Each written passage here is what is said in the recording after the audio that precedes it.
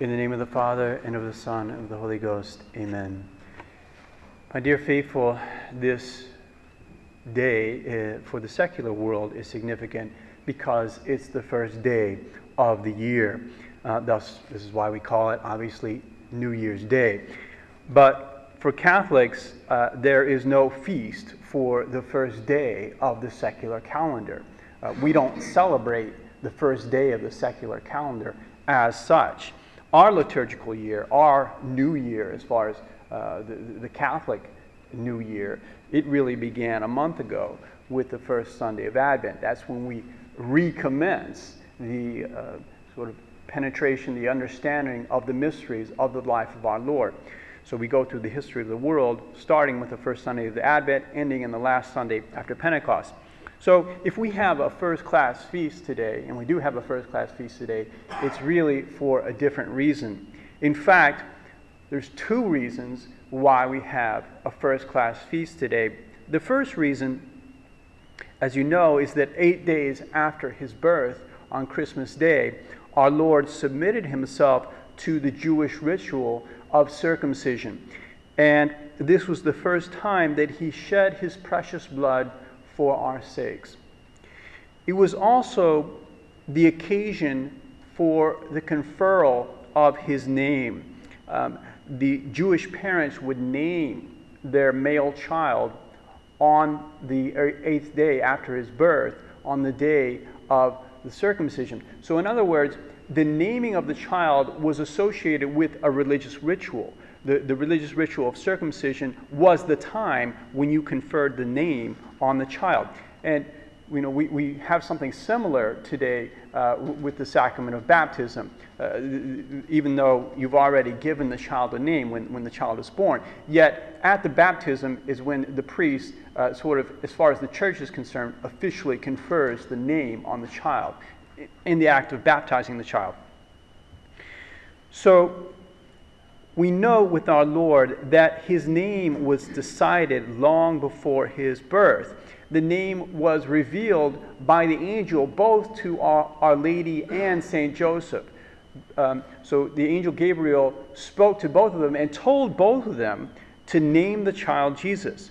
And that's why today's gospel says that the child was named Jesus, the name that he was given him before he was conceived in the womb. So this name was already planned before the Annunciation took place and the conception of our Lord. The name Jesus is a Hebrew word meaning Savior. We obviously don't name children Jesus in English. In English-speaking countries, we don't give this name to children. But in Spanish-speaking countries, they do give this name to their male children in both its Hebrew form and its Spanish form. So, for instance, I've known Mexicans named Jesus, the Spanish pronunciation of the name Jesus. I've also known Mexicans named Salvador. Salvador meaning Savior in Spanish. So that's two ways in which Spanish-speaking countries give to their male children a name like the name of our Lord. This would be the equivalent of naming your son Jesus or Savior in English. If you had a son named Savior, for instance. So I'm not recommending this. This is not our custom in Anglo-Saxon countries to name our children this way. However, what I'm trying to do is to bring home to you a sense of the impression that this name makes. That this name, Jesus or Savior, is really the name of a role before it's the name of a specific person. So God willed to give this name to himself to indicate that his life on this earth is identified with his role as Savior of the world. He came on this earth to be our Savior.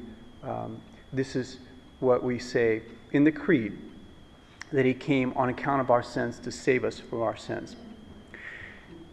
But I've mentioned that really there are two reasons for today's feast, and it's actually the second reason for the feast that I would like to emphasize today. The first reason, as I mentioned, is to celebrate our Lord's circumcision, and we have a feast tomorrow to celebrate his name. We have a specific feast for his name. The feast of the holy name of Jesus is tomorrow. But the second reason why we celebrate a first-class feast today is because today is the octave day of Christmas. It's the 8th day after Christmas, the 8th day of Christmas, we could say. You may know that there are 3 feasts of the year in the 1962 Missal that we use. There's 3 feasts of the year that have octaves: Christmas, Easter, and Pentecost. Are 3 feasts wherein you have an octave which sort of stretches the feast out in time. It extends the feast from being a 1-day feast to being an 8-day feast. And it's almost as if on the very day of the feast, we pause time and we say, stop. And we say, this day is too short. We're going to make it longer. We're going to make it 8 times longer. And in this way, the day after Christmas is also Christmas Day. And the day after that is Christmas Day. And the day after that is Christmas Day. Until you come to today, which is the 8th day, and today is also Christmas Day. And when we come today, it's like we look at our watch and we say, oh, Christmas Day is coming to an end. Let's try to end the day with great solemnity.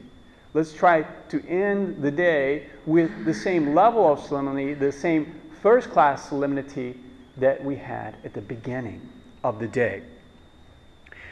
And so we, as it were, celebrate Christmas Day one last time with the same solemnity as we celebrated it on the 25th of December.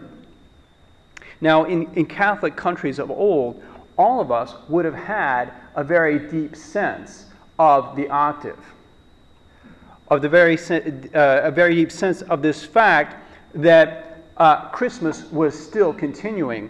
So the society around us would be actively sustaining the Christmas joy in all of its intensity throughout that whole 8-day period. They would make sure that everybody knew that it was still Christmas. And this would have the effect of causing us to appreciate the mystery of Christmas at a deeper level than we could if we just celebrated it on one day. And that's really the purpose of the octave. The continuation of the celebration is meant to be a continuation of the mystery. The Church knows that it's absolutely impossible for you to grasp the richness of the mystery of Christmas in just one day. Obviously, it's not possible for you to grasp it throughout the duration of your entire lifetime. You will never exhaust the mystery of Christmas.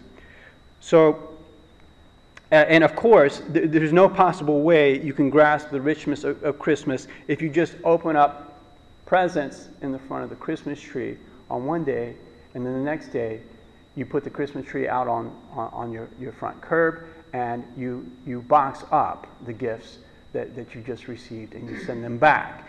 That's certainly no way to grasp the richness of the mystery of Christmas. This is obviously what's happening in our secular society. That our secular society today is not in any way maintaining the Christmas joy. They're not looking to maintain the Christmas joy. They're looking to get on with life after going through this sort of secular ritual of exchanging gifts, because the feast day is not seen to be a feast at all. It's just seen as being a secular holiday. The only purpose of the holiday is to take a break and exchange some gifts. Isn't this fun? We exchange gifts. We do this at the end of the year. It's very good for business, very good for the economy. We have a good time. We take a break. We exchange some gifts. But the purpose is not to rejoice in the fact that God assumed flesh as a tiny child in order to save us from our sins. And if that is what Christmas is really about, if it's really about God becoming Jesus the Savior, born in Bethlehem, then we're certainly not done with the feast when we've opened our presents. In a sense, as I say, we're never really done with this feast, but certainly not done with it after one day. We need to dwell in the mystery for an extended time so that we can appreciate it more deeply. And this is what the octave is all about. It's the church inviting us to dwell in the mystery of Christmas over the period of a week. It's like the church asking us to contain or trap the Christmas joy and preserve it and allow it to seep into us over an extended period of time, such that we sort of bathe in that joy for the whole of a week. Every single day of the octave up to today, the church has us pray in the post-communion of the Mass, at least the Masses that didn't have a second-class feast like St. Stephen or the Holy Innocents. The prayer of the post-communion says, "Grant, Almighty God, that the Savior of the world who was born today bestow immortality on us, just as he bestowed on us our divine adoption." So, in other words, every single day of those 8 days, the church is speaking of our Lord as being born today, not yesterday or the day before. Every single one of those days for the church is Christmas Day. So she's telling us to stay in that Christmas spirit. She's telling us to live Christmas from day to day over a period of 8 days, as otherwise it will not have the significance that it should have for you. And really, what I'm trying to emphasize is that in these days of secularism, it's all the more important for you to be aware of the spirit of the church, to the degree that you're able to live in that spirit of the church, that spirit that has sanctified all of your ancestors, all of our ancestors, and maintained the Catholic faith in them, and enabled them to pass that Catholic faith from generation to generation. To the degree that you're able to incorporate that spirit into your life, you will also be able to maintain the faith in yourself and transmit it to your children and transmit it to your children's children. But if you don't have the sense, the spirit of the church, if you don't have the Catholic spirit, if you're not able to assimilate that Catholic spirit to a sufficient intensity, then you won't be able to keep it in yourself. You won't be able to transmit it to your children. So it's really important that we keep Christmas going after Christmas Day. And keeping Christmas going really essentially means keeping the Christmas joy going. It's about tasting the joy of the presence of our Lord among us. The church wants us to understand what it means to have a Savior. She wants us to rejoice in the fact that we have a Savior. And as I told you yesterday, this is the joyful part of the joyful mysteries. The fact that we have a Savior who has assumed our human nature and dwells among us. We rejoice in the fact of the presence of our Lord Jesus Christ.